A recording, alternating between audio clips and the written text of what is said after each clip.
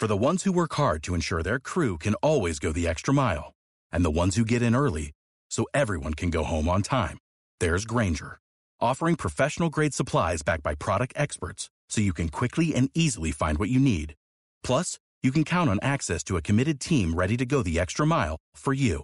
Call, click Grainger.com, or just stop by. Grainger, for the ones who get it done.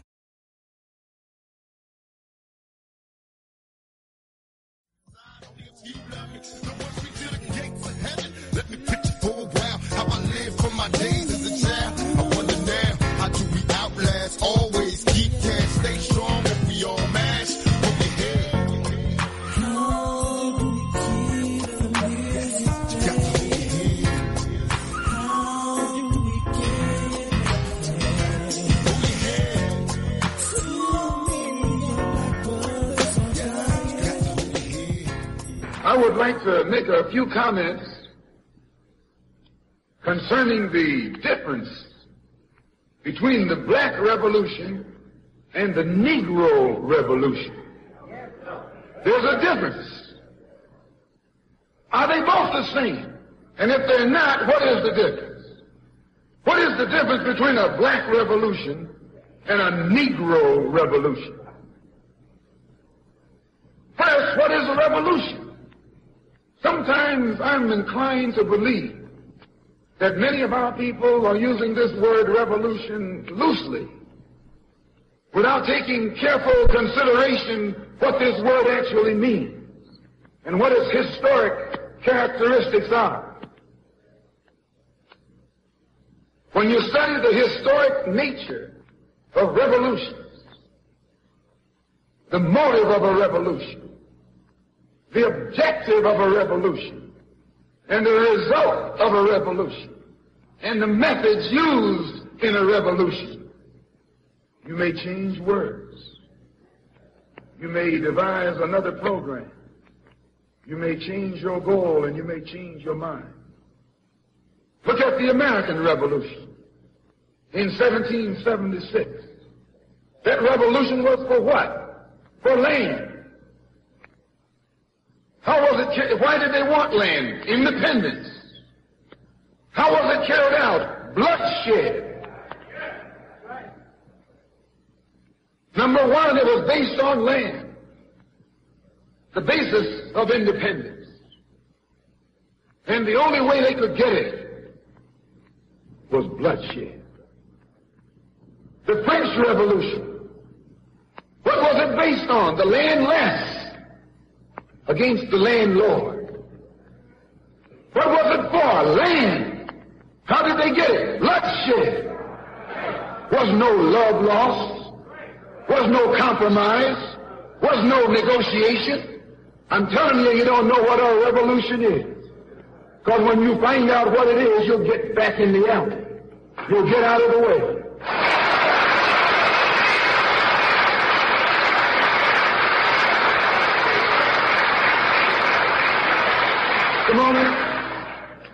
The Russian Revolution. What was it based on? Land.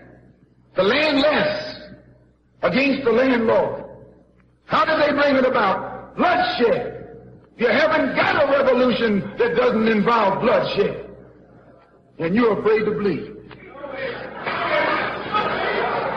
I said if you're afraid to bleed. Long as the white man sent you to Korea, you bled. He sent you to Germany, you bled. He sent you to the South Pacific to fight the Japanese, you bled. You bleed for white people.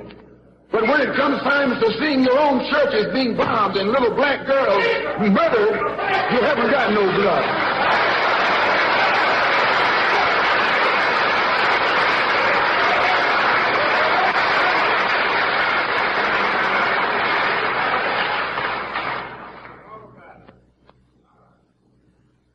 You bleed when the white man says bleed. You bite when the white man says bite. And you bark when the white man says bark. I hate to say this about us, but it's true. How you going to be nonviolent in Mississippi as violent as you were in Korea? How can you justify being nonviolent in Mississippi and Alabama when your churches are being bombed and your little girls are being murdered, and at the same time you're going to get violent with Hitler and Tojo and somebody else that you don't even know.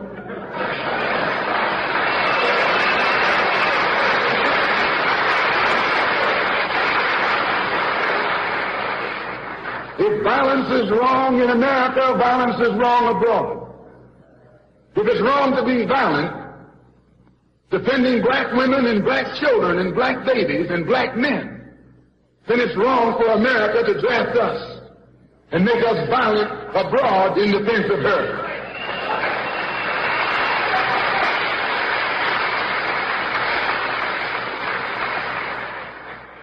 And if it is right for America to draft us and teach us how to be violent in defense of her, then it is right for you and me to do whatever is necessary to defend our own people right here in this country.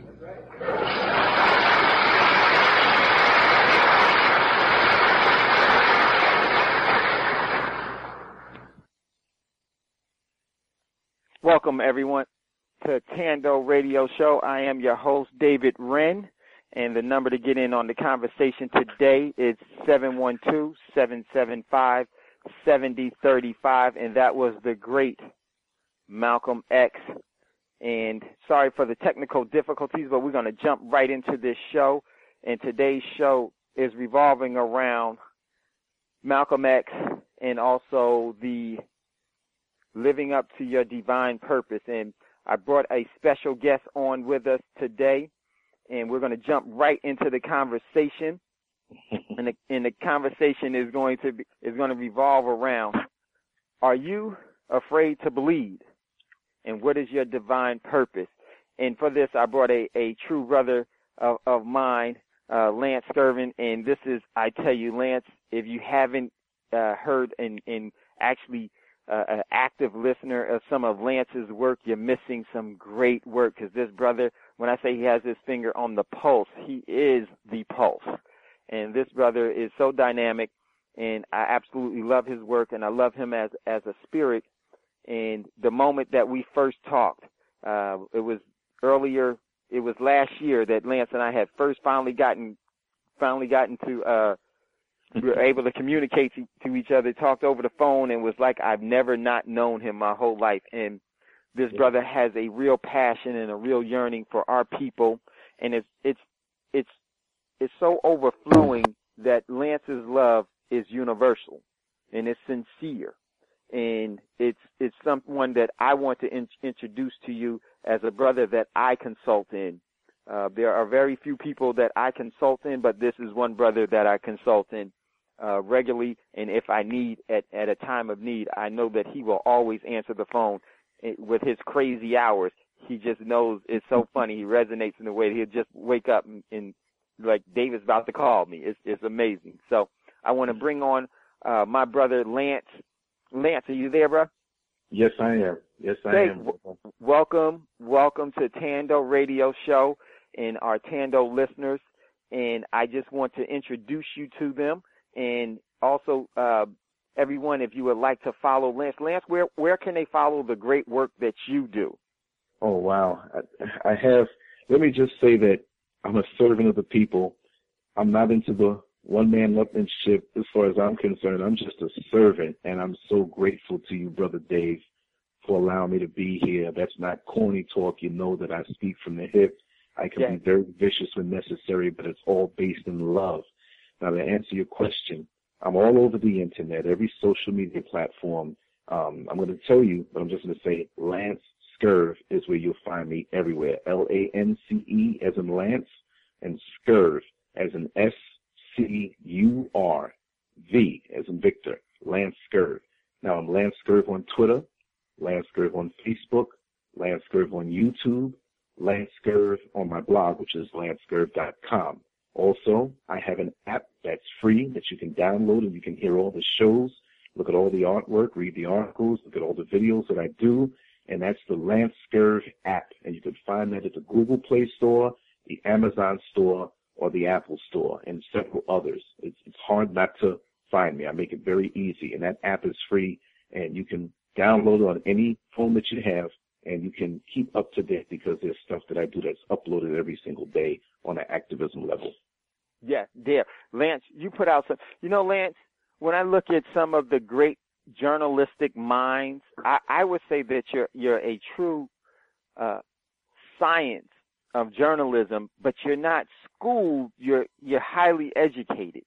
And it's so sincere, and I really appreciate your work because you're able to really bring out the necessities that will nourish our community in so many facets. From, it doesn't matter, I mean, you are a real iconic journal that in the former past tense, before media, because, the press, the freedom of the press is the first amendment in the Bill of Rights. It's the first for a very strong reason. It's because it's the press that should call out the problems of society. It's the press. In journalism, real journalism should bring about the voice of the people so that your so-called democratic process is legitimate.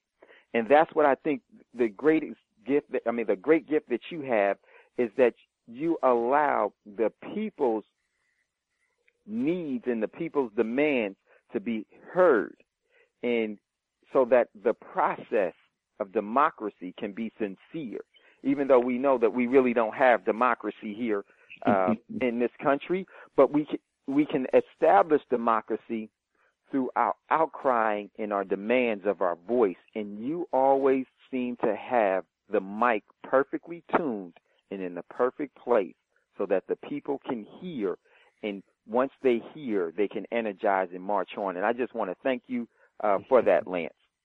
Thank you so much. I just want to say that isn't it something that the press is supposed to be about free speech and to liberate the people, but yet it's the press and our communities that are attacked and nullified in their effectiveness, so they become compromised.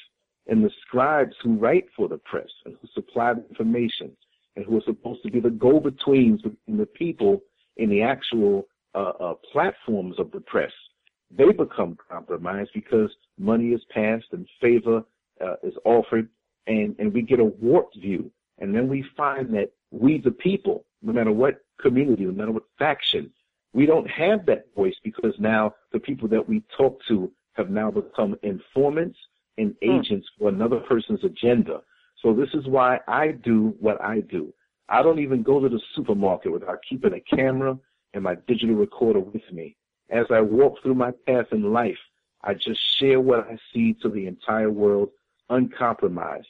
I'm not looking for a dime from anyone. Sure, if anybody wants to donate to my cause, no problem, but I work and I earn, and this is my journey, this is my path. This, from where I stand, the gifts that I've been given, because I love school, but I've never been to college. I'm a high school guy, but I don't knock those who have gone to school. I just have an undying, relentless passion and an ability creatively to just put things out there and become a common denominator with people that others don't want to blend with. You see, sometimes you have to go to the level, lower, higher, sideways, to the people who don't have a voice, be able to be that transformer, to be the one that can bring it out there and make others see. Because sometimes it's just a matter of seeing what the other person sees, but we're so much in pain, we don't have time to articulate our pain. So our pain looks threatening, and people don't want to hear it. So this is what I do. I'm out amongst the people all in my whole day, in my employment, and I must say, I'm a regular blue-collar guy. I was born and raised in New York City. 38 years of my almost 52 years were up there in New York City, and I'll classify myself as a super New Yorker, meaning that I did so many things and traveled so many worlds within that small geographical space that now that I'm down here in Orlando, Florida, where I'm much needed, I can see that I worked in the jail, I drive a bus, and I'm out there with people. I'm not isolated in an office somewhere away from people. I'm in the gritty streets as things happen in the underbelly of one of the most popular tourist destinations in the whole world. I can tell you what I see. So it's going to be raw. It's going to be unadulterated and uncompromised and uncensored. Sure, people have come to me and said, well, you know, you can make a lot of money doing what you're doing. I said, well, if I can make a lot of money doing what I do to further what I do and keep it original with the original purpose, well, fine. If not, I'll walk alone. And that's what you have to understand in this lifetime. When you're fulfilling your purpose, most often you walk alone. Most often those who smile around you and come around you and like what you do just for the attention, you know, they'll come around and applaud you and tell you how much they love you. But when stuff gets hot and when sugar, honey, iced tea hits the fan, they're nowhere to be found. So you must be prepared to walk alone. This is why our brotherly and divine connection, Brother Dave, is so precious to me, because we don't have separate conversations. We have a continued bond that even if we get busy for days or weeks and don't hear from each other, when we speak, it's a continuation of what we had before. So we continually flow. And this is what we've got to do in our communities, have that connection, have that understanding that we have a purpose and we have a work to be done. Sure, there has been a lot that's been done to us in our communities and in our history here in this country, but now we have to realize that all we have is us. And we are being separated so much, infiltrated mentally by media that's put out here to keep us divided. Because, see, we've become the junkyard of America. We've become the battery of America. Why do I say that? Well, when other communities want to come on in and find that the streets are lined with gold in America, we're that gold. They suck from us. Everybody makes money from us, but we're not allowed to make money for ourselves. They're taking our young children. They're snatching people up off of the streets. We can't find them, but our organs are being used. This is not some cheap corner chop shop like with a car. This has to be people who are professional. You know, we're locked up at a higher rate. So we're the fuel that keeps the machine going and generating money, but we can't have anything for ourselves. We can entertain, but other people die with our money in their pockets. So we're necessary, but we're needed we have to be kept like coal in that one little container to continue to burn, to keep everything warm and keep everything functional. And it's my hope that maybe I can affect somebody to see beyond that we can take the vast resources of us and use it for us, not to go after anybody in some negative way. And of course, yes, we'll always defend ourselves, self-defense, but we'll show how valuable we are to ourselves and the whole human family if we can fulfill our purpose the way God made us to be. Man, Lance, you know what? We got to get ready to go to a quick break. Yes. Oh, my goodness. As you can see, this is why I consult with this brother. As you can see how powerful he is. I thank you so much for coming in today. You're listening to Tando Radio Show, brought to you by Black Talk Radio Network. We're going to take a quick break, and when we come back, if you'd like to talk to Lance and I, you can give us a call at 712-775-7035, and the access code is 660079.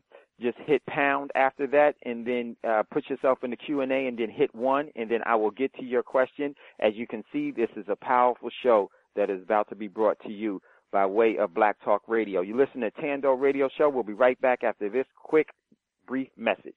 You are tuned in to the Black Talk Radio Network. For podcasts and live program scheduling, visit us on the web at blacktalkradionetwork.com.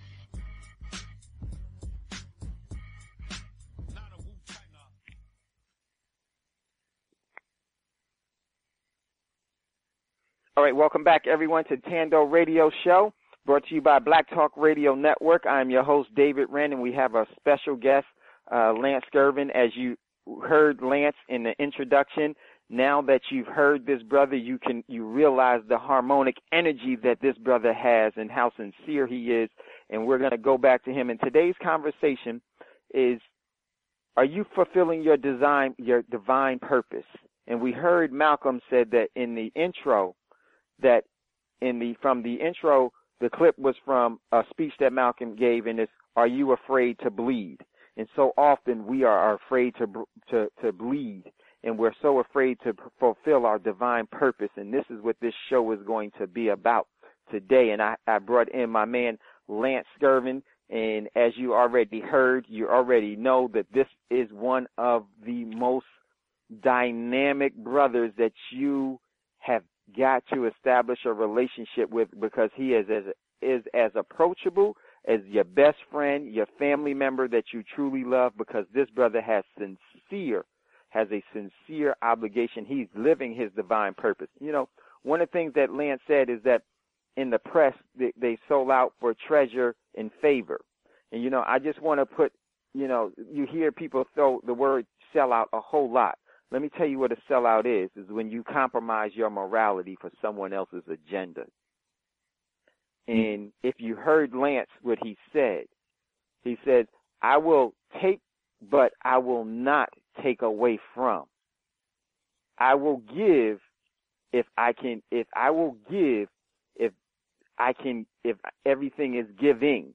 It's a whole environment that Lance is speaking of. And as this brother as we go along in this program today, you're going to see the evolution of how this brother takes in information and what he sees, and why we need to listen to him, and why we need to actually support this brother in all of the work that he does. Because believe me, after a Lance Scurvin show and after some time with Lance, you will see the gem that he is, and you will recognize something.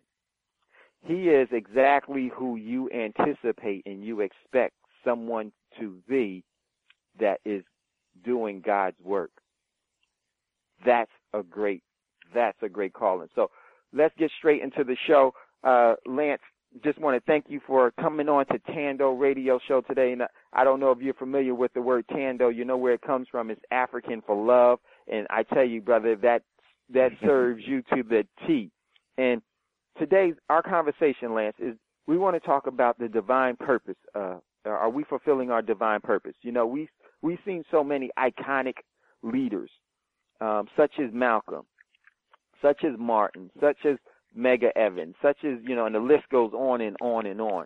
And you and I were talking, and I want everyone to realize something, that these brothers, what made them so extraordinary is because everyone else was afraid and ordinary. Everyone else had compromised. They wanted someone to lead them instead of joining with that person and taking on the responsibility for your true brothers and sisters. Because I believe that the true measure of love is when you can stop living for yourself and start living for the advancement of someone else. And so many of us, we want to ride on the coattails of other people's work, allow them to do all the sacrifice, do all the heavy lifting, take on all of the burdens, be our leader. And by doing that, we suppress the leader and the divine purpose that God has given us, because it's not just about us individually. The universe works in the sustainable collective effort. And so often we look at so-called leaders, and they become leaders because we run away from our responsibility because it's too heavy. It's not comfortable.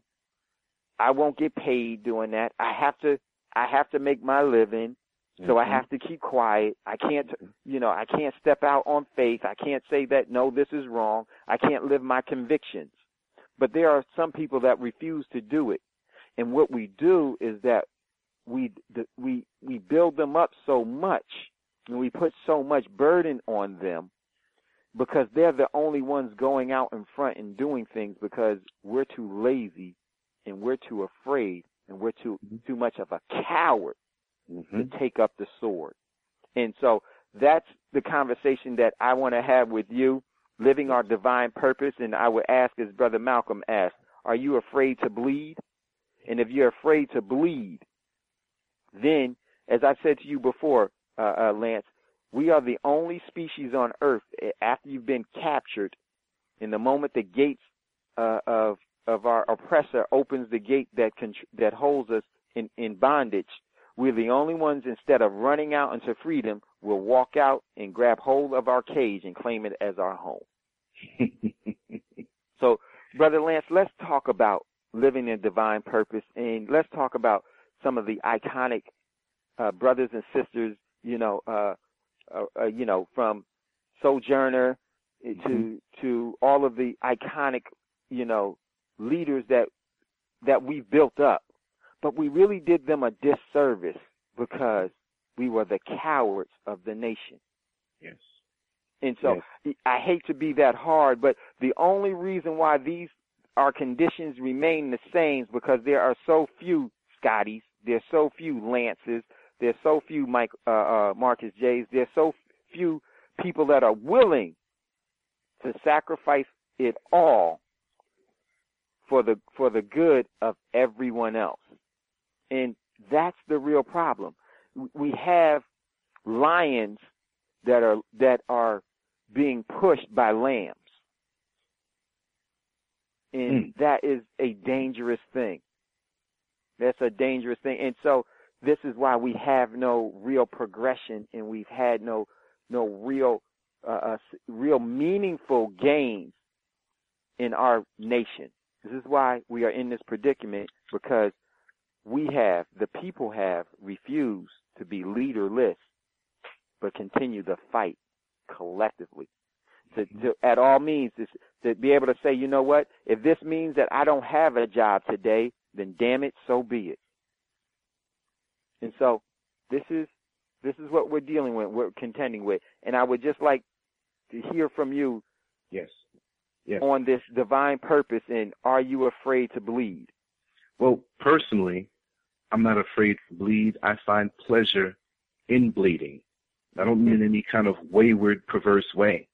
What I mean is that you haven't truly lived until you've bled. That's the only way you know you're alive and you can enjoy life. I have a personal saying that I share with many people, is that you cannot enjoy what's sweet until you know what's sour. So therefore, you can't truly live until you know what it's like to bleed.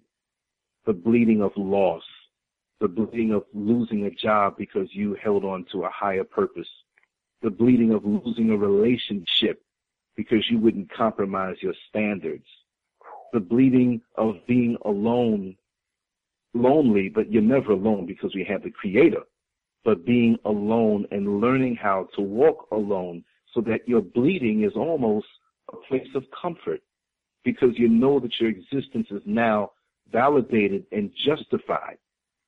And those who don't take the risk never get the win.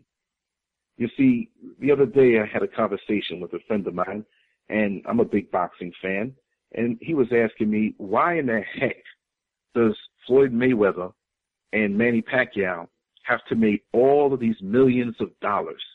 I said, the reason why they're making this money is because of all they did before they got was guaranteed. Look, there are tens of thousands, hundreds of thousands of fighters out there who don't know if they're going to make it. And the ones who stuck it through, now you get your reward toward the end. You see? So we have many people on a righteous level. We're not talking athletics. We're talking liberation. That we feel that we have to have a big name up in lights, or we have to be in front of the TV camera to make a difference. And even with what I'm doing in my own personal life, I'm so honored to be here. But again, I'm a servant of the people. I'm that quiet person in the kitchen preparing the meal. I'm that person before the big function who sweeps the floor and makes sure that all the rolls of toilet paper are in place before the crowds come in. So now I'm getting a little spotlight on me, and I'm just going to share that anybody, no matter where they are, they're creating their legacy, which is part of the bigger legacy, because when you do whatever it is that you do to your best ability, it's going to come out eventually that you've added on, and you will become an icon. A lot of times we look around and we see and say, well, we don't have the people that we used to have. And I understand exactly what most mean. But me personally, I'm the total representation of everybody that I've ever met that you'll never see. So I have a little bit of piece of that man down the block who taught me a little bit of boxing. I have a little piece of my aunt or my mother who showed me how to write correctly, or my father who taught me business, or that faceless person who taught me a lesson even when they didn't know that they taught me a lesson. I observed them in a mistake or something good to know where to walk or where not to walk in life. So we're the sum total of our experiences, and we walk with those people, whether they know it or not. So we're to represent. Now we have our time at bat in the game of life. And we've got to take our best shot with all that we've accrued. And most of us will sell out because of narcissistic reasons. We'll take our gifts and say, I want to be seen. And now the media has found that out about us, how we want to be seen. We want the creature comforts, and we're so narcissistic and carnal, and they use it against us. So that's all it has become now, social media. But who's putting in the work? Who's willing to bleed? Who's willing to sacrifice? Sure, it's nice to be on your program, my brother, and talk, but you know that our conversations in the trenches are just like this. So many people out there can talk and sound good, but who's putting in the work day in and day out? And that's what we're supposed to do. If you keep the front of your house swept and clean, and I keep the front of my house swept and clean, and we're willing to help each other to keep each other's house swept and clean, our world will be a whole different place, and we'll have heaven on earth. Wow, so true. You know, Lance, it's something that you said that now you'll hear from time to time in our community when things go wrong, and you know, you'll hear in our community from time to time, where are all of our black leaders? And in the back of my mind, I don't always say what I think, right? Because I learned a very valuable lesson. My mother used to tell me, be careful what you say, because then people will know exactly what you're thinking. But it's a couple of times that I've heard people say, where are all of our black leaders? And subconsciously and in the back of my mind, well, I'll just think, and this is usually what I will think, is that you've killed all of our black leaders because you first killed yourself. And because of that, you deserve no redemption. Because you're not ready. Because what it is that you really want is comfort. You don't want freedom. You want comfort from the very oppressor that oppresses you. And this is so important, and I hope it's coming off correctly, because why hasn't things changed? Because you're doing everything the same. And we have no black leaders because the black community has killed them. And the ones that they've killed is the black leader in you. Yes. The black leader in you is the one that you have already assassinated. Is the black leader in you that you refuse to allow to come out. It's the black leader in you that you will look at and say that the price is too big, I can't do that. You'll look at them and say that they're giants and we are mere ants in their eyes. And that's the reason why we contend with the agenda that we contend with today. And then every so often, there will be one or two people that will stand up and say, you know what, like Jacob and like Joshua and Caleb, they'll stand to the front and say, we can do it. And then you know what we do? The first thing that we do is we say, go on. We push them to be destroyed. You know, what they don't tell you about about Brother Martin, is that Martin was on the edge of a total nervous breakdown. He was hospitalized many a times because he was despondent and suicidal. Why was that? Because he had no real, meaningful, collective support. And what do I mean by that? Yes, there were people there to help him with the agenda, with this and that, and they marched with him. This was the problem. They allowed the focus to be placed on him instead of the focus being collaborated amongst the people. Yes. With everyone fighting. So whenever you hear people ask, where are all of our black leaders? You've killed them, because you've killed the leader in you. We have to look at and be willing to lose it all, because there is no prosperity in captivity. The mental slavery, the bonds of mental slavery can only be unlocked by you. Those chains can only be locked by you. And I look at the great commitments that Megan Evans had, that that Huey had in all of the people that, in spite of, said, you know what, I will not sit down. I will go forth because hopefully I'll inspire more people to follow. But very few people actually, instead of joining, I wouldn't say follow, I would say join and collectively do this together. We have to look at ourselves where we really are. We are a nation of cowards. And until we change that, and until we turn around on that, our conditions and our predicaments will never change. And I'm going to say this, and I make no apologies for it. We have been neutered.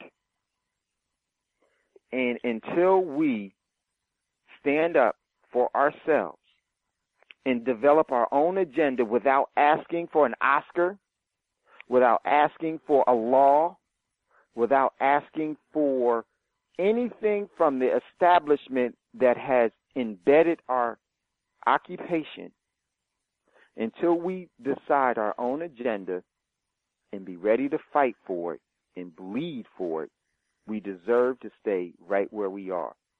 We need to continue to wander in the desert.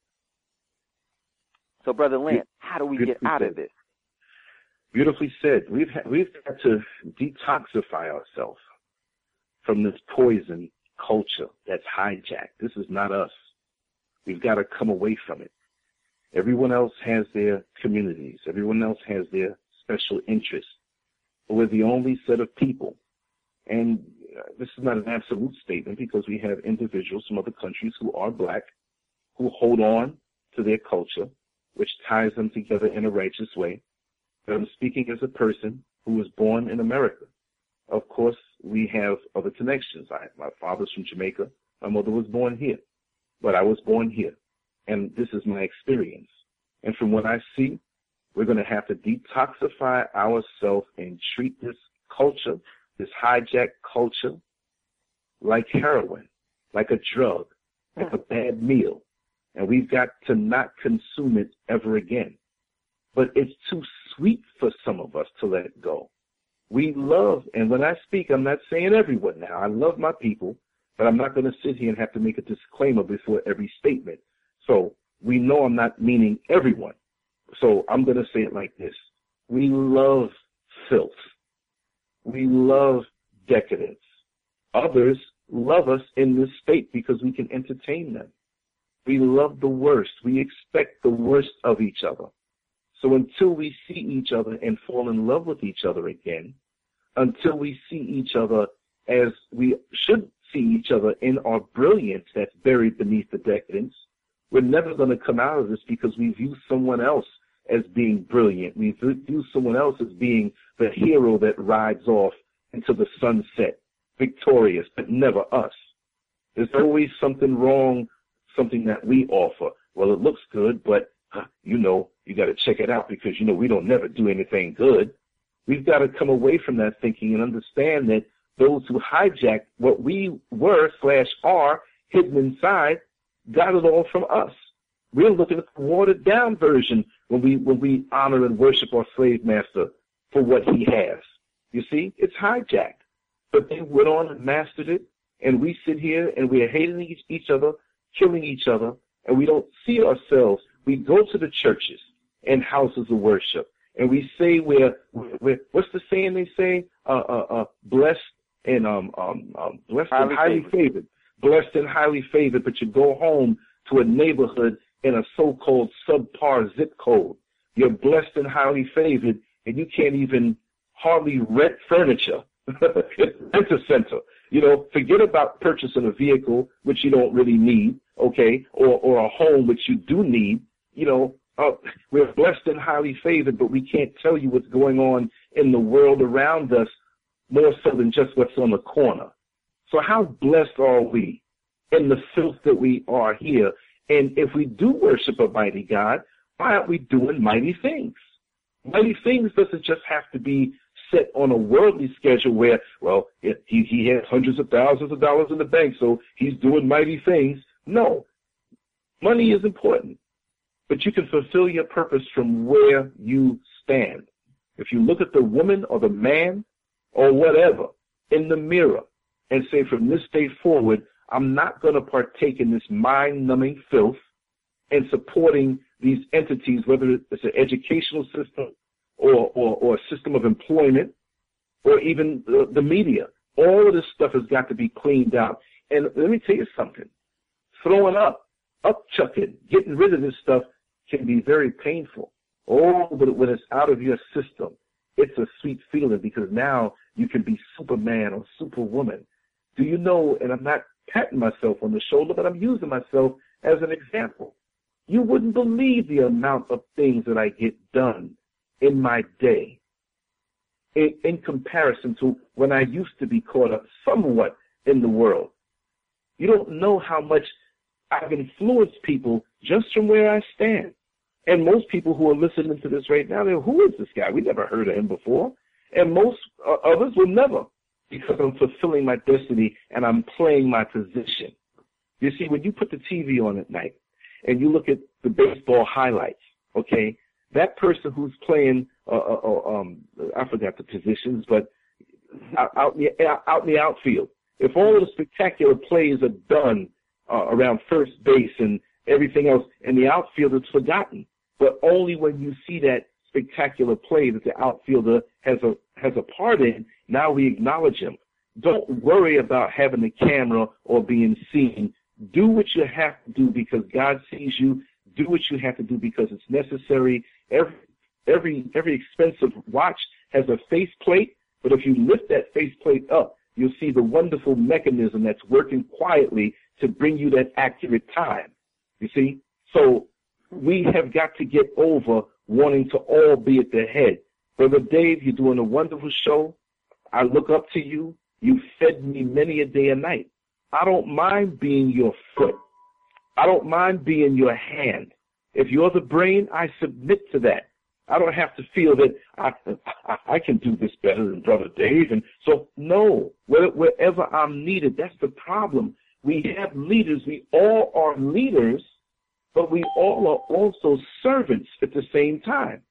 And so our ego gets involved. See, so we can detoxify off of the system, but we've got to slay and conquer those wayward things inside of ourselves. May I say, demons within ourselves.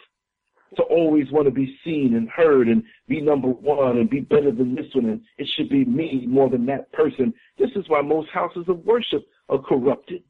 But we're blessed and highly favored. If we are, then why are we in the condition that we're in? We're sucking from the wrong nipple, we're eating from the wrong plate, and we're not doing as we should. Because God made me to be great, He made you to be great, and He made everybody listening to this to be great. But why aren't we manifesting the greatness inside of us? Some middleman came in between us, and it's not always the so-called white man. It can be us, and most times at this point, it is us. Listen, I've been through a lot in my lifetime, and many thought that I would bloom half a lifetime ago. But I've had to travel through the muck and mire of things that were put on me and things that I did to myself with poor choices sometimes in relationships or on a financial level. But I've conquered myself now, and from this point on, I expect nothing but the best. And so we've all got to come through that wilderness experience where we feel it in our backside. And after a while, some of us will wake up.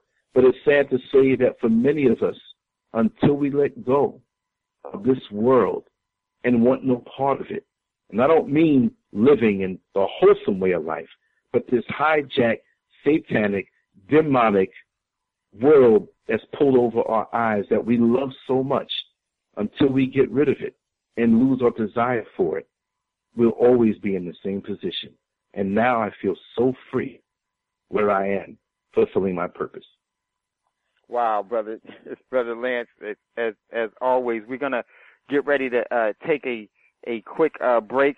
You're listening. If you'd like to get in on the conversation is, why aren't we living? Are we living our divine purpose? And if you think that we are, definitely jump in on the conversation. If you think there's some things that we need to do to live our divine purpose, and our divine purpose is, and when I say that, I think of it this way. I don't want to look at someone else and say what their divine purpose is. I have to look inside of me and make the sacrifices that I need to make sure that I'm doing what I'm supposed to do in that divine order. If you'd like to get in on the conversation, please definitely get in. The number is 712-775-7035.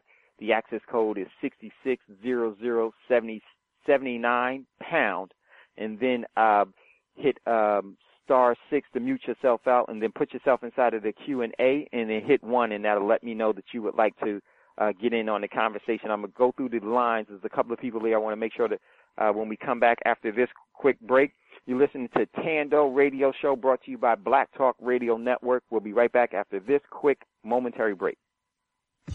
You are tuned in to the Black Talk Radio Network. For live programming schedules, visit us on the web at blacktalkradionetwork.com.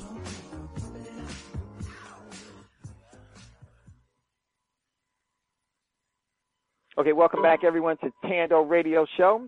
I'm David Wren, your host for the day, and our guest is Lance Scurv, and man, fire.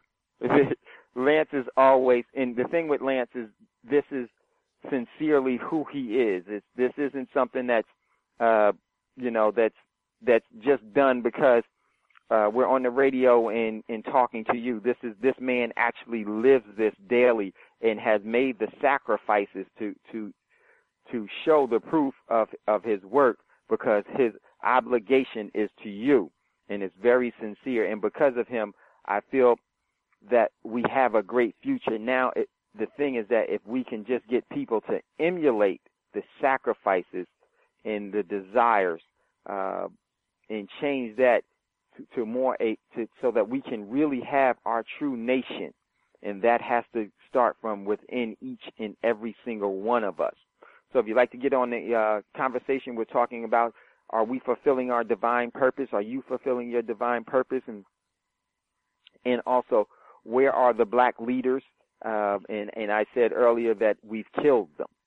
We have, ourselves, because of how we did not take up the same sword and responsibility and obligation of them all. We wanted to ride off of their sacrifices and their commitment, and that's not how you really develop a nation. That's how you destroy a person. And so, because what happens with this whole thing is that when you have leaders, you have the opportunity through temptations to destroy them. And there are many people that have gone before and represented our needs and articulated what our needs were, and actually were moving towards energizing the fulfillment in the actually nurturing our nation, and they were destroyed not because the oppressor destroyed them, is because we made way for the oppressor to come in and to silence them. And they will always do it. First, they will always give you. They will always, as Satan did with Christ, will always try to tempt you with the spoils of the world. With the spoils of the world. And then if you refuse it, that's when they go to take your life. Why does that happen? How do they get access to our leaders, so-called our leaders? Is because we do not have a leaderless movement. If we had a leaderless movement, who would you attack? Who would you attach to? Who do you bribe? Who do you tempt? Who do you take up on the mountaintop and offer them the world? There would be no one to take, because none of us would go. None of us would go. So I want to very quickly, if you would like to get in on the conversation, definitely give us a call at 712-775-7035, and the access code is 660079 pound. And just put yourself in queue, and then I will just buzz me, and I will definitely get to you. What I want to do quickly is I want to play just the first 14 minutes of this one video that Gil Noble did about Malcolm. And I want you to see what happened with the FBI and Malcolm. So, and I want Lance to definitely comment on it, and then we would love to have a dialogue with you about the subject today. And I think because it is so fitting and is one that we really need to have. So we're going to listen to this video really quick, the first 14 minutes of it, and then we're going to get it back into the conversation. Yes.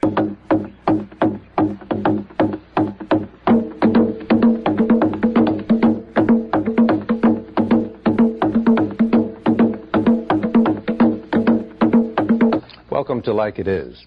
This edition will focus on the government's surveillance of Malcolm X. We'll also have an interview with two men who spent a lot of time at Malcolm's side as he attempted to elude assassination. We'll hear that harrowing story and more right after these words.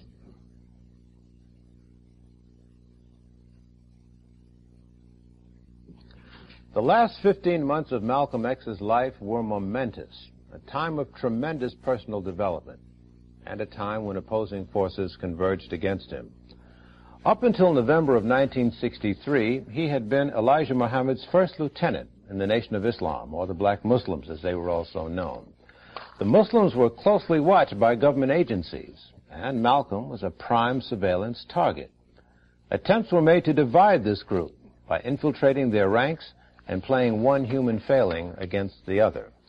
Now, I have here several pounds of FBI files on Malcolm X alone that support what we say and much, much more. See? Let's take a look at one of these documents. The document is entitled, "The Rift Widens Between Elijah Muhammad and His Principal Lieutenant Malcolm X. Little."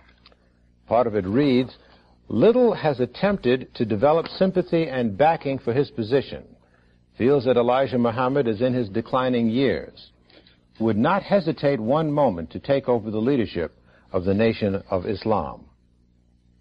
While Muhammad may be getting older, he is far from ready to hand over the reins."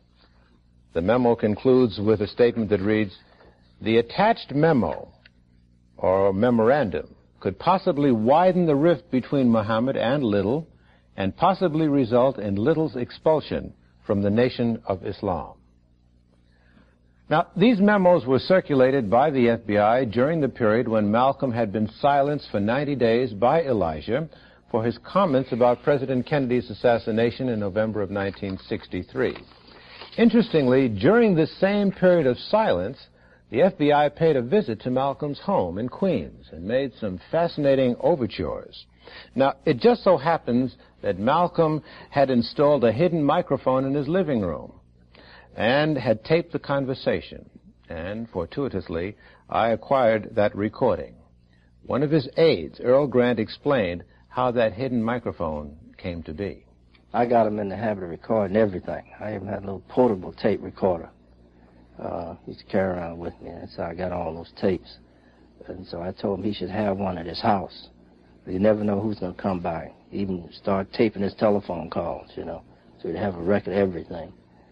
And so we had a very high-quality machine. It was under his couch and had a little switch he could click it on. And so that was set up for that kind of eventuality. Mm-hmm. If you ever got any visitors for any kind of reason that he wanted a record of what was said, they'd never know he was taping them. Morning, how do you do? We're with the FBI. You have a couple minutes? Like talking? No, a couple minutes. Thank you. Your name is Beckwith. Beckwith? Right. And yours is Fulton. Fulton. Right. From which? New York. New York. There's only one. Only one here. Is probably what you assumed we came for, to obtain any information you want to give us about the Muslims. I didn't assume anything. No. That's a very general statement on my part, but as you know, we follow the activities of the Muslims as best we can.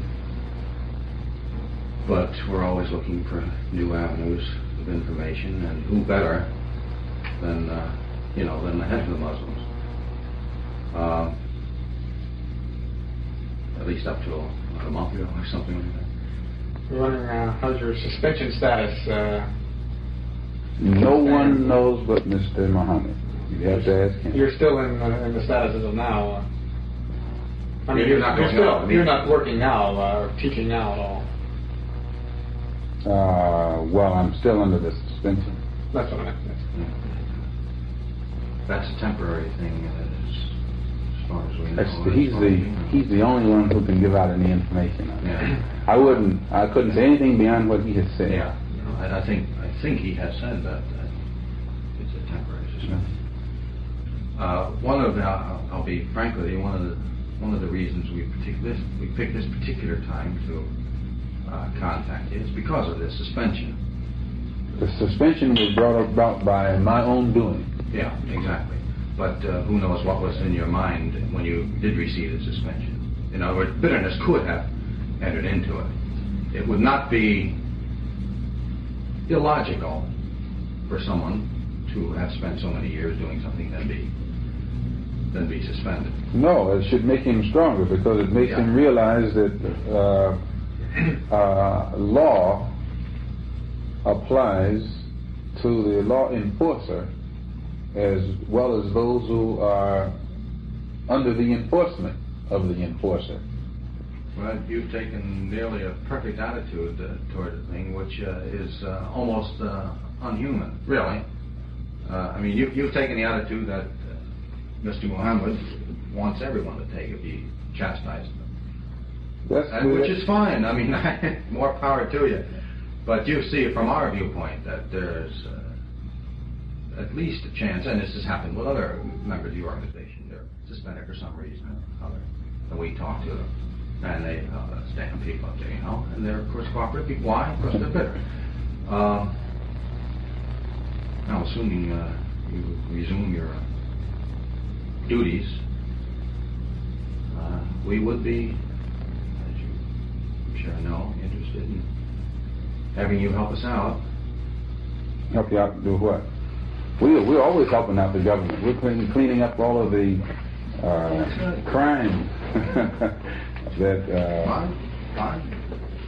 we help it out more than it helps itself. We're at least able to reform the people who have been made criminals by this society, by the corruption of this society. And any way to help it out other than that, I wouldn't even know how to begin. Well, what we're interested in, basically, are the people who belong, the names, the members. My telephone number is OL16320. I'll get it. OL 16320. Now, by this suggestion, that's like telling you the sun shines from the east. Well, no comment. And the teachings, plans, the programs.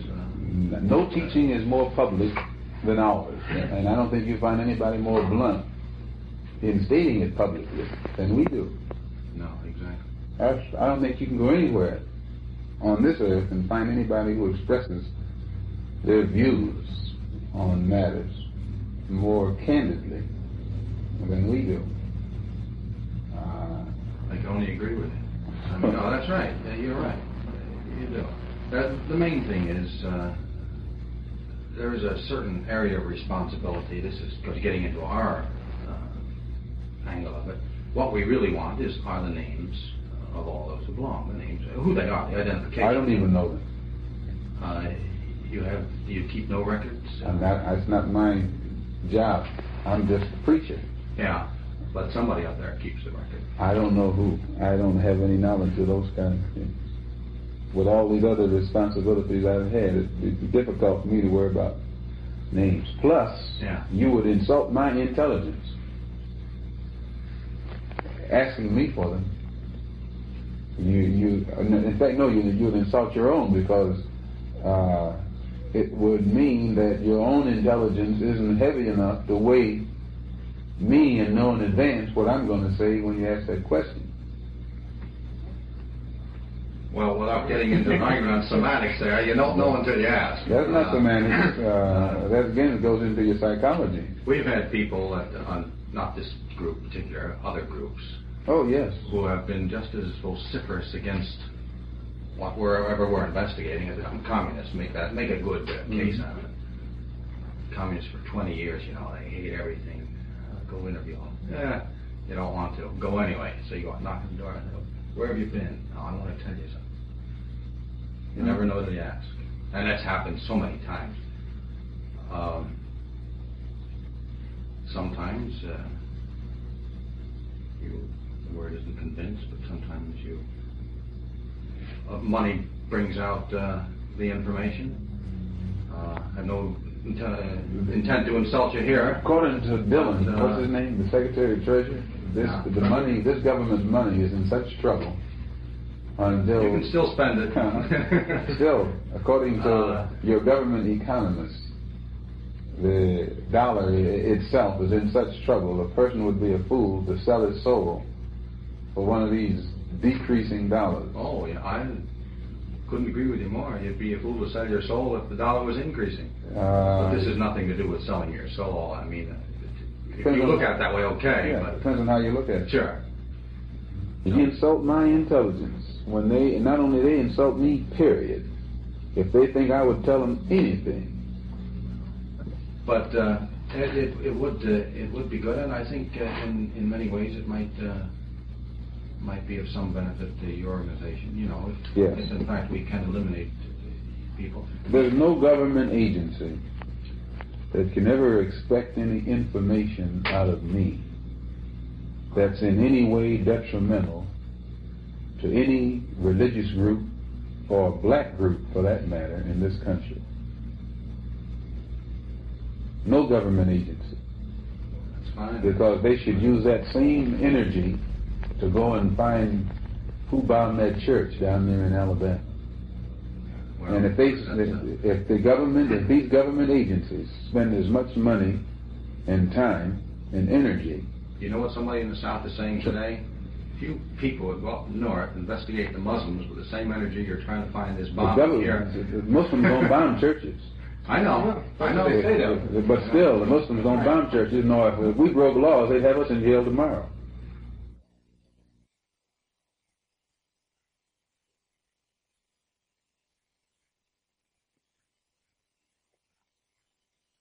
Okay, everyone, that was Malcolm X.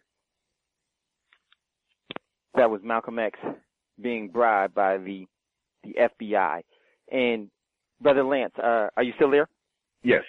Yeah, and so I just want to hear your take of what you heard, because I would just say that we placed people like Malcolm in that predicament because we didn't insist on a true collective and sincere movement and building of our nation that's leaderless. And I would just surmise it as trick or treat. They always have a trick or a treat. And every day is like Halloween for us. And we have a insatiable sweet tooth.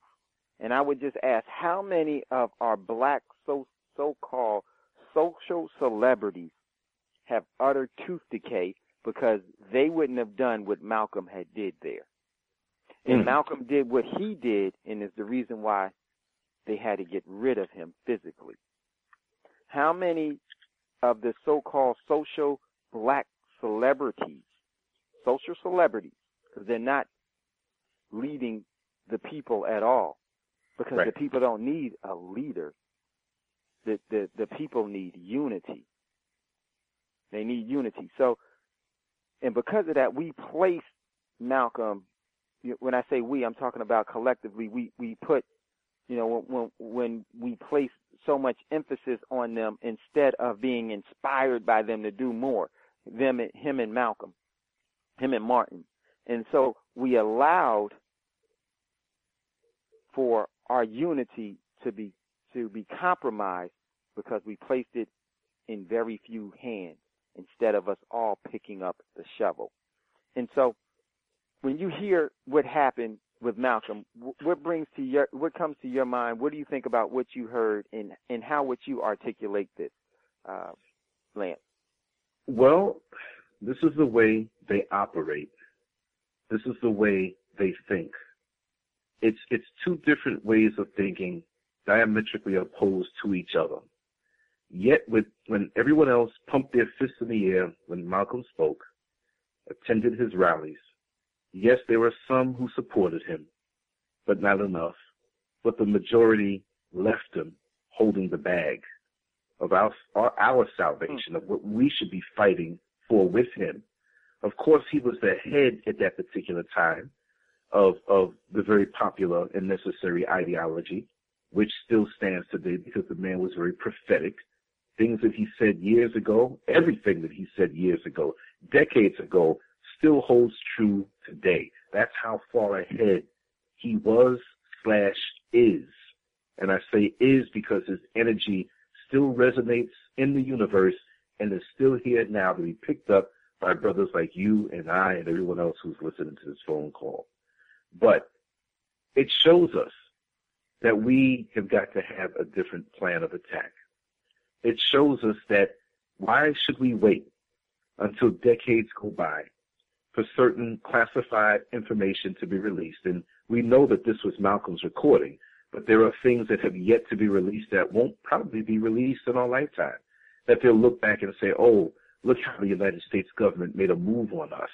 And some of us are so caught up in the process of government and the false promises of government, that we think that we've reached our kumbaya moment today in the present because we have someone in office who looks like us. And so that washes away all of the sins of yesteryear and in the present day of what's being done to us as a people.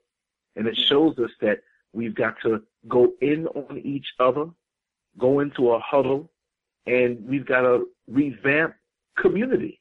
We've got to revamp self. We've got to revamp family. Family is being attacked by the state and by the government. It's like we're not allowed to have our families. They profit from us not being a family. And I won't go up that road again. All I'm saying is that was yesterday. People can say, oh, that was back in the early 60s. No, that was yesterday. What you just heard is still the agenda of the United States government, how they operate. And if we still sit up here and just go to our little rallies and our little marches and not be effectively aggressive in our everyday life with every ounce of strength and breath, we're not going to win this thing. But it's predestined that we do.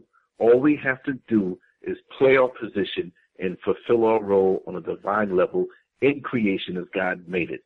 Because God's not going to lose, and anything of God is not going to lose. I'm not talking about whatever particular religion you follow. I'm talking about God, because God is at the base of it, regardless as to what you call it. We've got to have unity. We've got to have communication. And we've got to have an agenda where we all play our positions to fulfill that agenda. And we've all got to be willing to sacrifice. That's the hard part, sacrifice. And again, let me bare my life to let you all know how I live. I work for what I have. I earn what I have. I'm considered middle class. I am content where I am, not because I'm happy just with less, no, but I understand the pursuit of material items past a certain point doesn't do me or my people any good. I have 2 bathrooms in my house. I have 1 backside. I think that's enough. I have several pairs of shoes. I have 1 pair of feet. I think that's enough. I can go in my backyard and look up at the sun and grow stuff in my garden, which I do. Okay? I go to my job. I come home. Me and my wife, we cook our food here. We grow stuff. We're vegans that sometimes have a little fish. I brown bag my food every day, which is usually raw food. Okay? This is what keeps me effective, the sacrifice of the food we eat. Okay? If you go out to a restaurant, make sure it's a restaurant that the owner lives in your community and benefits the community. Okay? I'm not going to go anywhere. Every move in my life, aside from slick talk, okay, which is not slick, this is my truth, has to benefit me. So if I'm going to buy shoes somewhere, if I'm going to go to a restaurant, if I'm going to support a business, we've got to have a financial plan. We've got to have a collective plan for our health care. Hey, you listen to a brother like Dr. Umar Johnson. He has it all down. There are a lot of brothers out here that on different levels have our backs. We've got to support them instead of supporting these government agents that these networks put up and give a TV show and tell us that that's our leader. So true.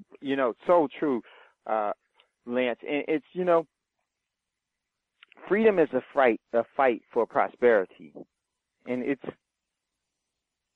participation, and to participate in this, your presence is requested. You have to be present in the fight for freedom in order to actually see the benefits of it.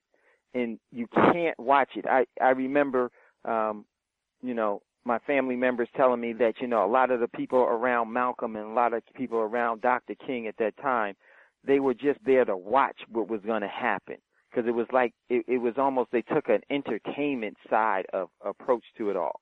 Because they weren't willing to step out on a lot of things. And the thing was, by them being there, they got caught up in the fight sometimes, But that told me so much. And what it told me was this, is that until you develop your own divine purpose and you stop living for yourself and just stop thinking for yourself, it's easy to find the comforts of life for you, but it will be absent of the necessity for prosperity of mankind. You won't find it there in that lap of luxury. Mm-hmm. It won't be there. It's a constant work and a constant fight. And so often we want to do the easiest thing. We'll support, we'll send our donations, we'll do some things, but we won't get out in the sun and build a nation in the hot sun, and get out in the dead of winter when it's cold and do the hard work of building. Yes. That's right. And this is what's really needed, and that's what our divine purpose. Listen, it would be a wasteful life if you lived one of all comfort. However long you lived, if you lived 30 years, you lived 100 years. You wasted 30 or 100 years if it was all comfortable and it was all about you. Because all you did was consume. So all you did was consume, and that's what it really is when we look at our divine purpose and how we look at Malcolm and Martin, the sacrifices that they made. We always forget the most important thing. Did you just admire them because of the elegance and their determination, or did they inspire you to do something? If they didn't inspire you to do something, then you didn't know them. You didn't know them, and you weren't of them. Because they were of a spirit that could no longer say, enough is enough. I have to do something, and I will do whatever the talents that I have, I will give it all to the cause to build this nation. And it's our history that our nation builders are always silenced. And they're not silenced by an assassin's bullet. They're silenced by the people's energy. The people refuse to energize the movement. They refuse to continue to go on.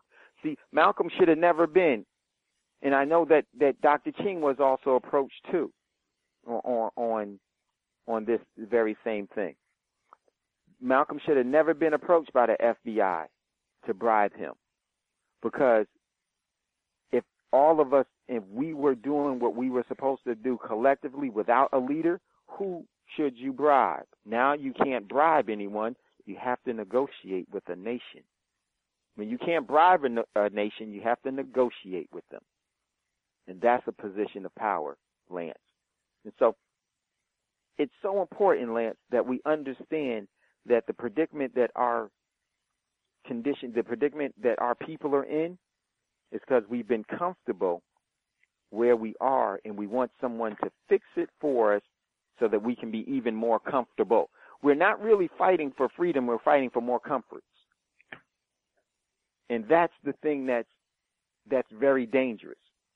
And that's what's so dangerous. So we really have to get back to our divine purpose, and our divine purpose is to be fruitful and to multiply.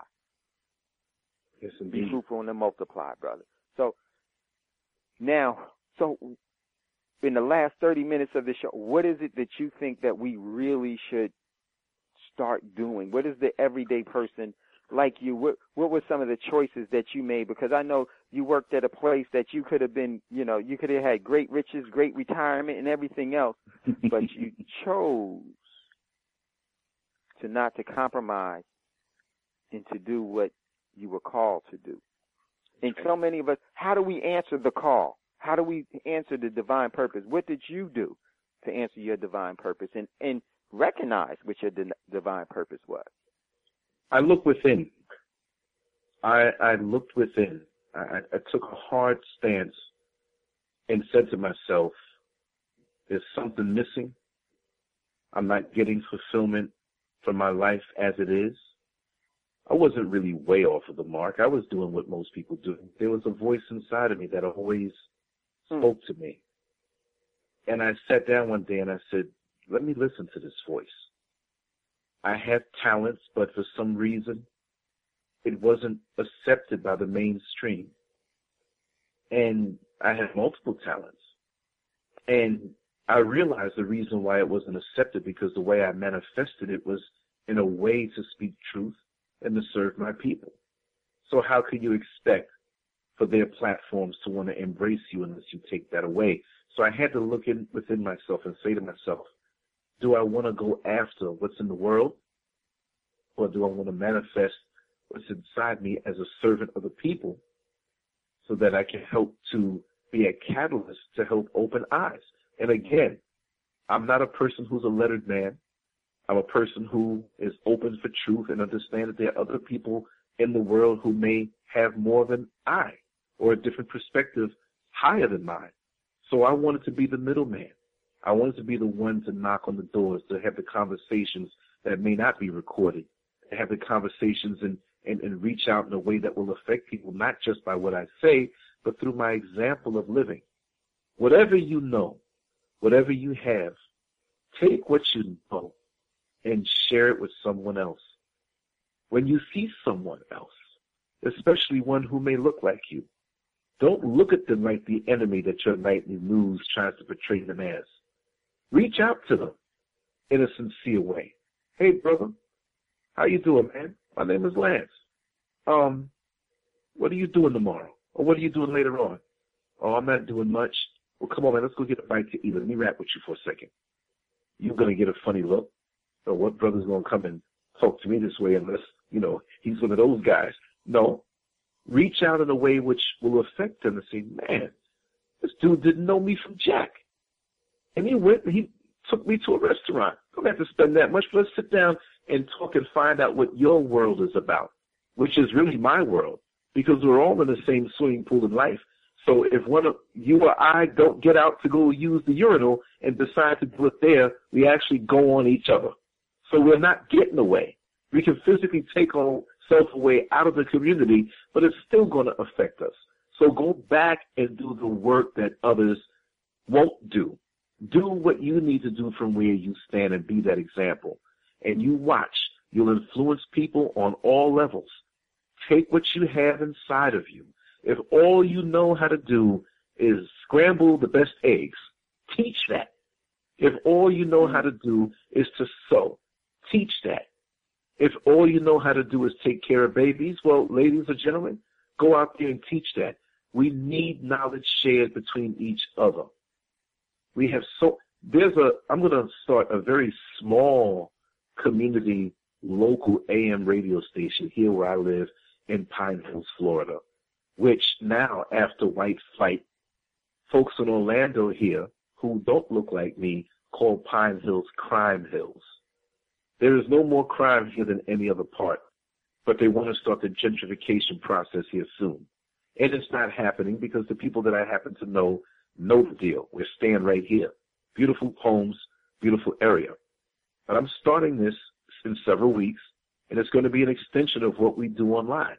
And I will address local issues here because black radio is being attacked. That communal radio platform is being attacked.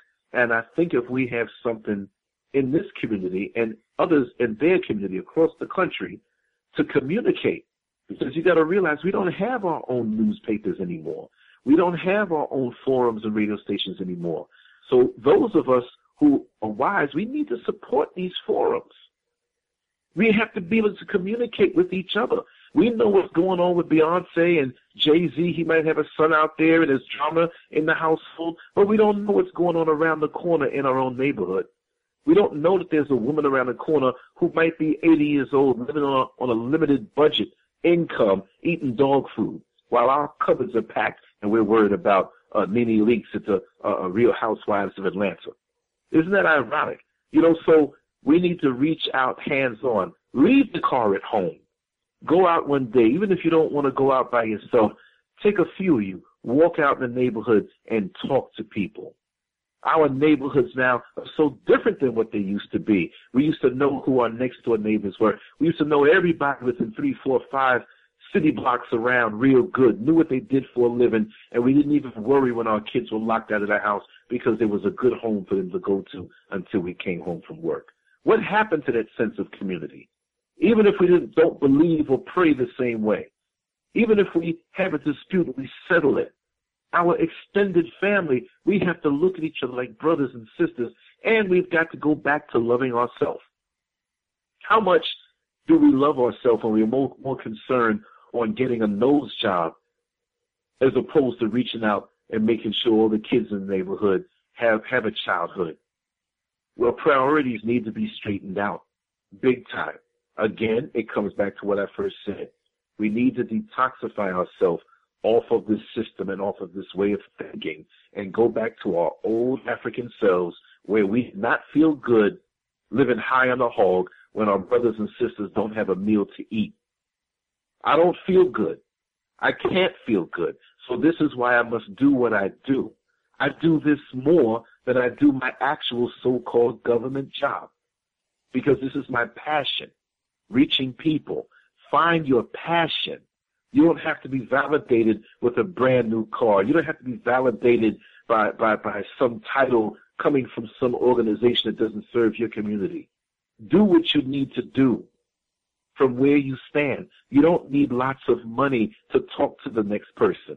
You don't need any money at all to show love to the next person, to encourage the next person. Be a giver.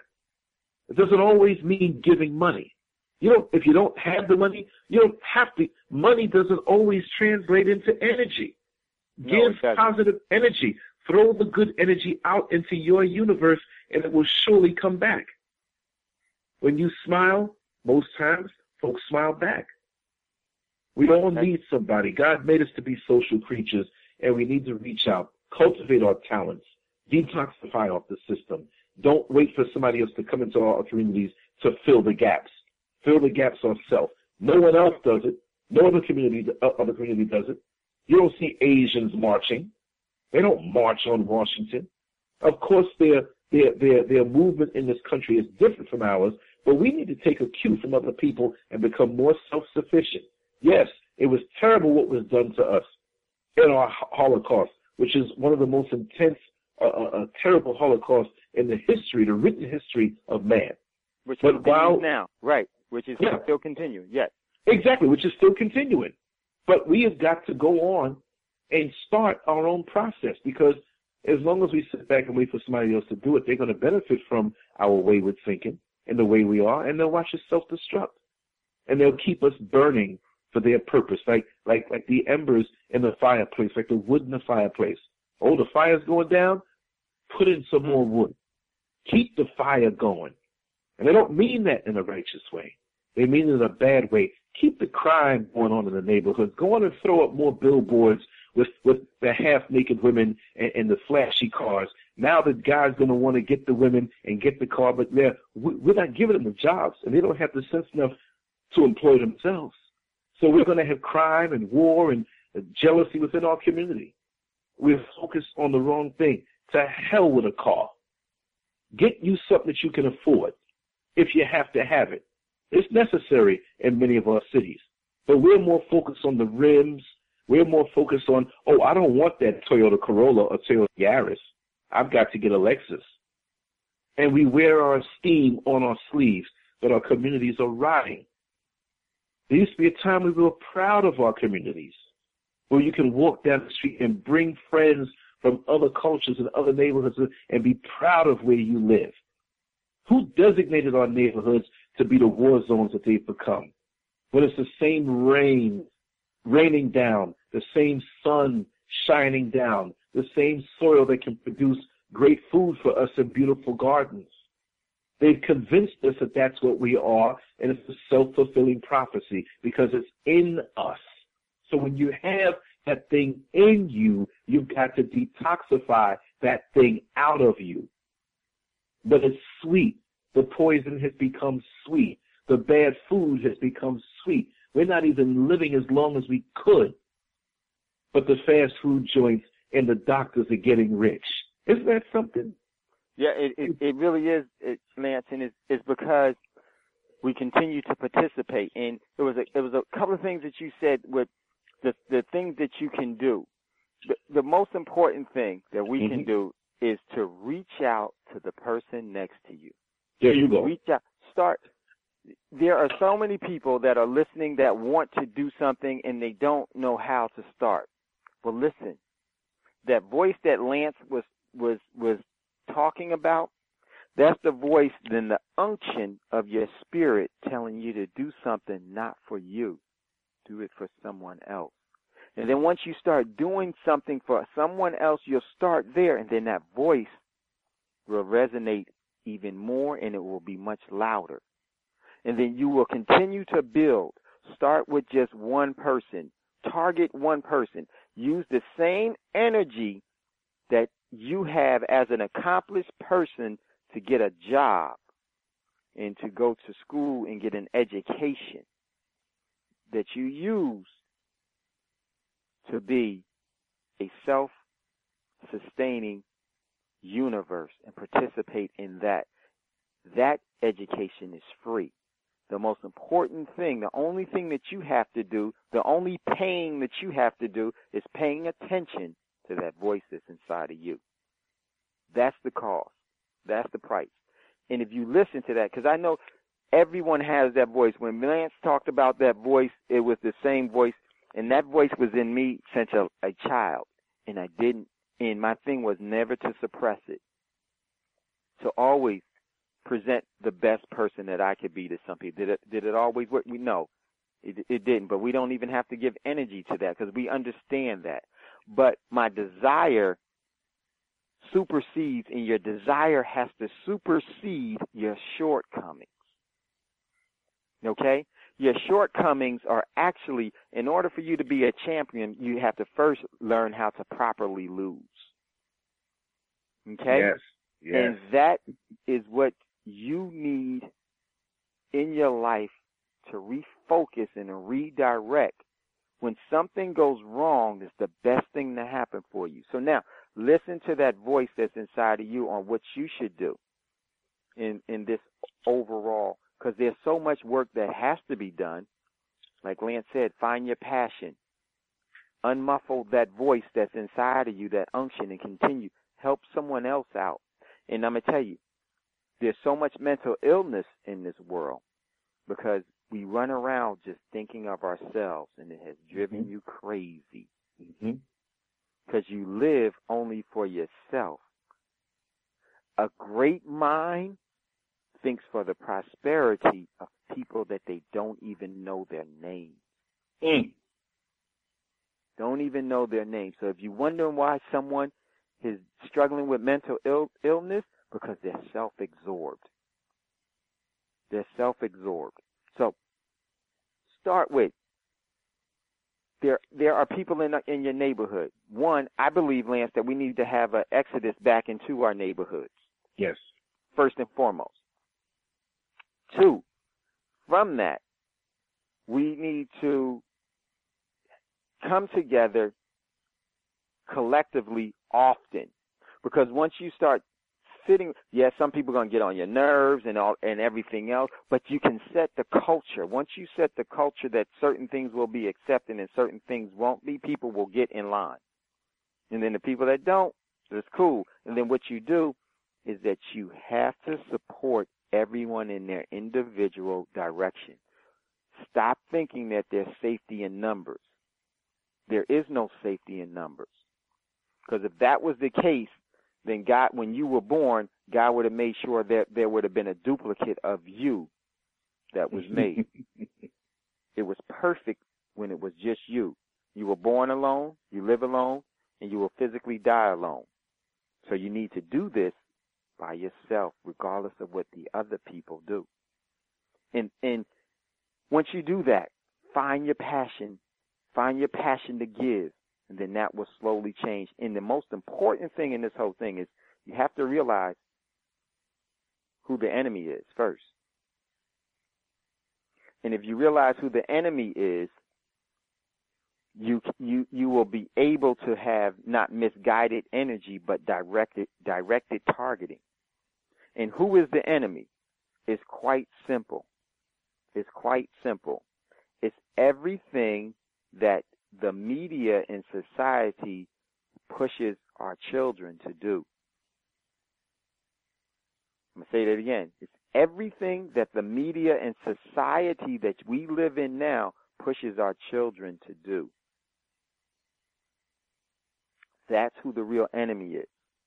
And once we come back into the fold and start having our own council meetings, when have you heard of council meetings in our neighborhoods? Where have those meetings gone? You know, where have our elders? One of the best things that every person can do is go to an elder establishment. Spend some time with our elders. Get some good direction, just talking to them. And come away with a plan. And start your plan. Don't forget our elders, because that's the key to our society in unlocking the building that we need within our communities in our nation. And once that happens, watch how it will grow and how it can't be stopped, because it can't be targeted. The enemy, the public enemy, number one, will be our whole nation. Right now, we're not public enemy, number one. We're not. We are human resource used as cattle. And we have to get out and seeing ourselves that way. Just because we grew up in a society that pushes us in these directions, hey, this is the key to success. You. You got to get yours. That's a plan, because there is nothing for you that's sustainable when you so-called reach their pinnacle. You've lost your soul. Your soul is eternal. Your soul is eternal. So, Lance, bro, we're coming up on the end of the show, and it's just so important that we look at, and I really want you to run down how we've missed emulating the commitment that the iconic people that are in our history books, that are in our social media sayings, and that are in YouTube videos, that are in books, that we know the speeches. We can some of us can say the speeches, word for word, verbatim. We can recite it. Yes. But we can never seem to capture and continue to momentumize the energy that was about changing our predicament. As long as we continue to do the ceremonial things, then we will have ceremonial achievements. They won't be sustainable, or they won't really have effectively recreated or minimize the prosperity that we've lost. We've lost so much. It's time to stop losing. And the only way we can stop losing is for us to no longer to participate in the structure in the society that has stolen our prosperity. Yes. So, Lance, how do we emulate the commitment of some of the iconic figures of the past? Well, our ancestors. We're going to have to recreate that setting. of course, we have all the modern advancements of the technological advancements of the modern world, but we're going to have to go back soul to soul at that setting. It's almost when you have a mishap with your computer and it crashes or it cuts off abruptly and you try to put it back on. And one of the options is to go back to when the computer was functioning fully, go back to that point. Right, we have to go back to that point where we broke off. Reboot. We need to reboot ourselves. And evidently, what we're feeding on now is not giving us that energy. So we have to go back to that time and recreate everything. And again, like I said, the sense of community. There was a time when we loved each other more. There was a time when we had each other's back more. There was a time when we had our own music and culture, and it didn't matter in the business of music that, well, that's old now. That was a month ago. If a record, and I'm going to say it that way because I'm from that generation, if a record was hot at the house party, 3 years old, 5 years old, play it again. Let's have fun. Let's love each other. Let's love on each other. You see, look, you ask anyone who might be affluent now on a financial level who came up poor, and when they often look back, they'll say, you know what? Even in the struggle, when we didn't have anything, when we were living in our parents' basement or in that one-room apartment that was roach-infested, we had something that we don't have now.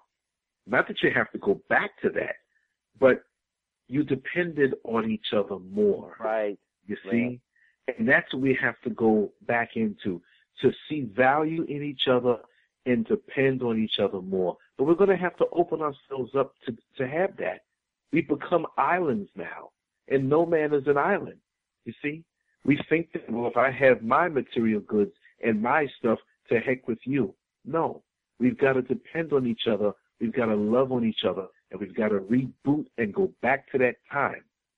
Remember when Soul Train used to come on a Saturday morning, and we would all play Soul Train, and then we'd go out to the avenue, wherever the avenue was, the shopping area afterward, and we'd get our outfit for that little house party that we were going to go to later on. And those block parties also. The block parties, yes. And those of us who were driving, even if we had a hoopty, we made that hoopty look the best that it could. We'd have a guy with a luxury car. We'd have another guy with a hoopty, but they was using the same vacuum, you see. And when the guy with the luxury car said, hey, I'm finished, the vacuum's still going, here, take this. And they shared the Armor All, but we had love. It wasn't about status.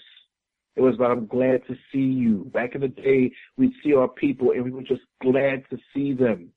For the day when you call me and I hear your voice, when I see your name in the phone as it rings, I jump on the phone. I leap toward the phone because right. I'm glad to see my brother.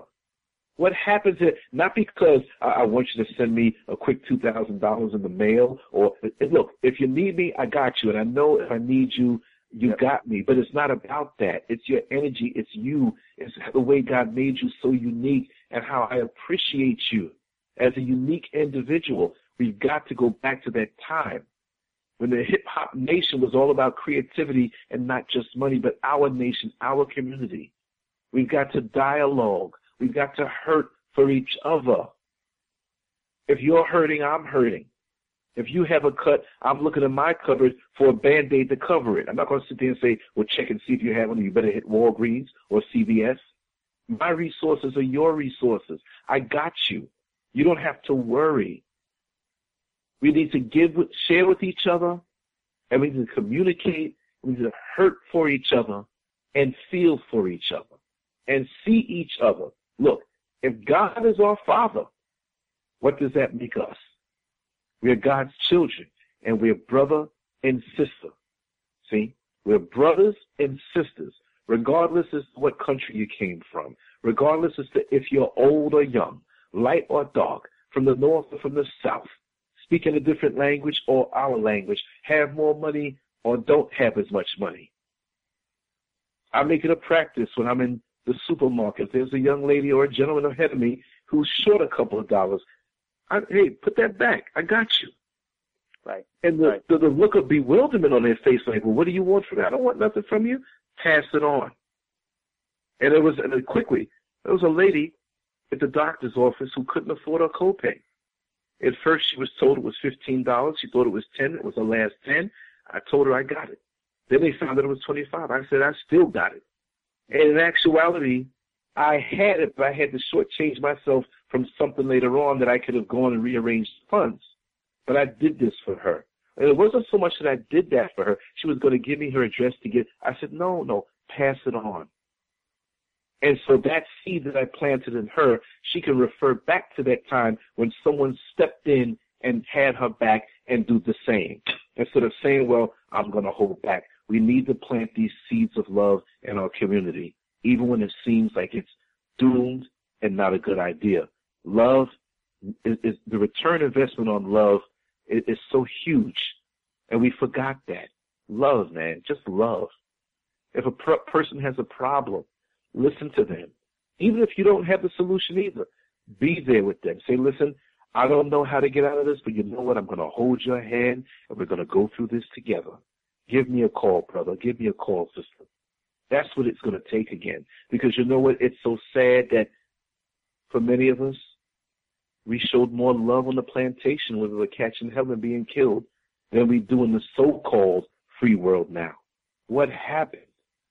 What happened? And we're still on the plantation. And we're fooled to thinking that we're free. But as long as my brothers and sisters are in some kind of bondage, how free could I be?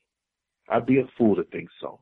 So reboot, get back to love, showing each other love and communication, and we can take it from there. Wow. Yes. Thank you, Lance, for so much. Let me just end it here. And where does it really start? It starts with us surrounding ourselves solely in ourselves. And the fight for freedom, I'm going to say it again, the fight for freedom is a fight for prosperity. And your participation is required. Everyone. In order for us to get through what has been built up for all these years, it's a very simple step. We have to walk towards each other and slowly build and build slowly, but with great purpose from there. And I just want to thank you so much, Lance, for blessing us today, for coming in and giving the love that you've given us. Once again, Lance, tell us how, people can follow you. Where can they find you and your work and your great journalism? Where can they find you, Lance? Thank you. They can find me at lancescurv.com. Scurv spelled S as in Sam, C as in cat, U as in Union, R as in Robert, and V as in Victor. lancescurv.com. Lance Scurv on Twitter, Lance Scurv on YouTube, Lance Scurv on Facebook, the Lance Scurv app, Google Play, Amazon, and the Apple Store. My direct number, 407-924-8793. Call, but I prefer text, 407-924-8793. Call me 24 hours a day. I'm a night bird and usually stay up until the wee hours of the night. Thank you so much, and it's been an honor. And I love you, Brother Dave, and I love all the listeners here. And thank you for validating my life through what I do, and I'm going to continue to be a servant of my people. Thank you so much. Man, Lance, you know how I feel about you. Thank you, everyone, for listening to the show today. The show was brought to you by Black Talk Radio Network. Support Black Talk Radio Network. They have great programming. Support Scotty. Support Lance. Support everyone. But most of all, remember, this is a leaderless movement to solve our collective problem. And remember, in order to be a blessing, before you ask for a blessing, make sure that you're being a blessing. Thank you. Have a wonderful, blessed weekend. And God willing, which is the will, we will see. It's never goodbye. It's see you later. Have a great weekend. Thank you for joining us today. Thanks, Lance. And we will catch up a little bit later. Yes. Thank you. God bless you. Everyone, have a great weekend. Fando Radio Station will be back, God willing, next on Monday with another great lineup and another great show for you. Take care.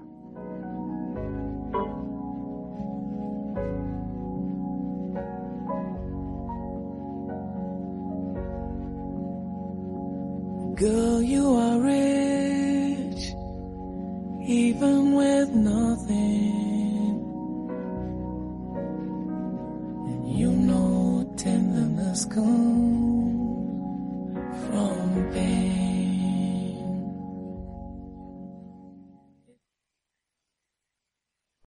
Without the ones like you, who work tirelessly to keep things running, everything would suddenly stop. Hospitals, factories, schools, and power plants, they all depend on you.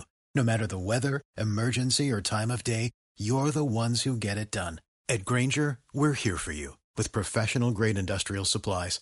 Count on real-time product availability and fast delivery. Call, click Grainger.com, or just stop by. Grainger, for the ones who get it done.